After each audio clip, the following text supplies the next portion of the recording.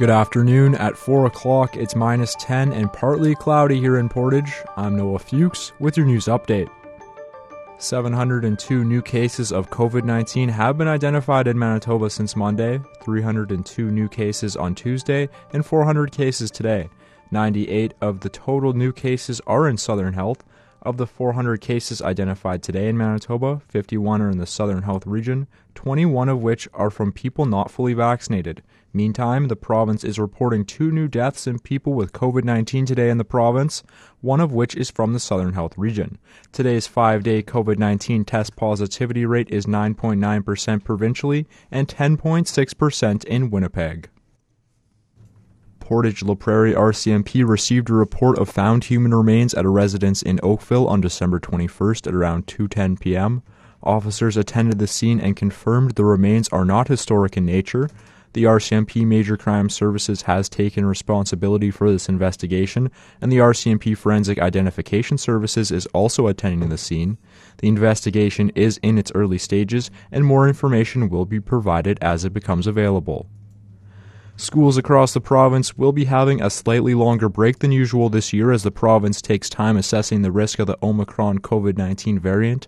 Here's Portage Online's Mike Bloom with the details. Instead of the expected January 6th return to class for most students in kindergarten to grade 12, Public Health is asking for schools to resume the next Monday on January the 10th. Education Minister Cliff Cullen released a statement this morning noting the rapidly changing public health landscape.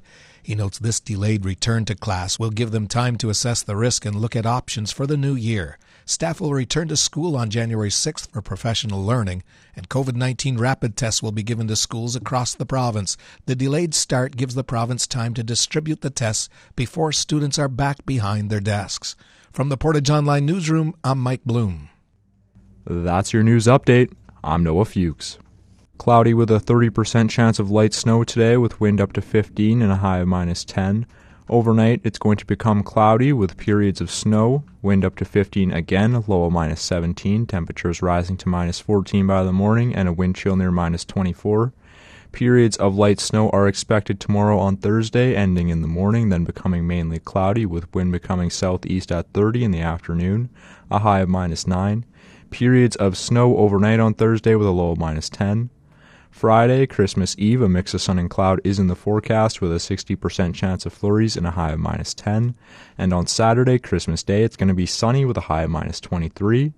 And on Sunday, cloudy with a 60% chance of flurries and a high of minus 19. Around the region, it's mostly cloudy and minus 12 in Brandon.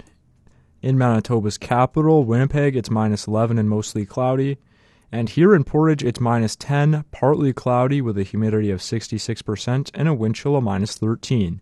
From the Portage Online Newsroom, I'm Noah Fuchs.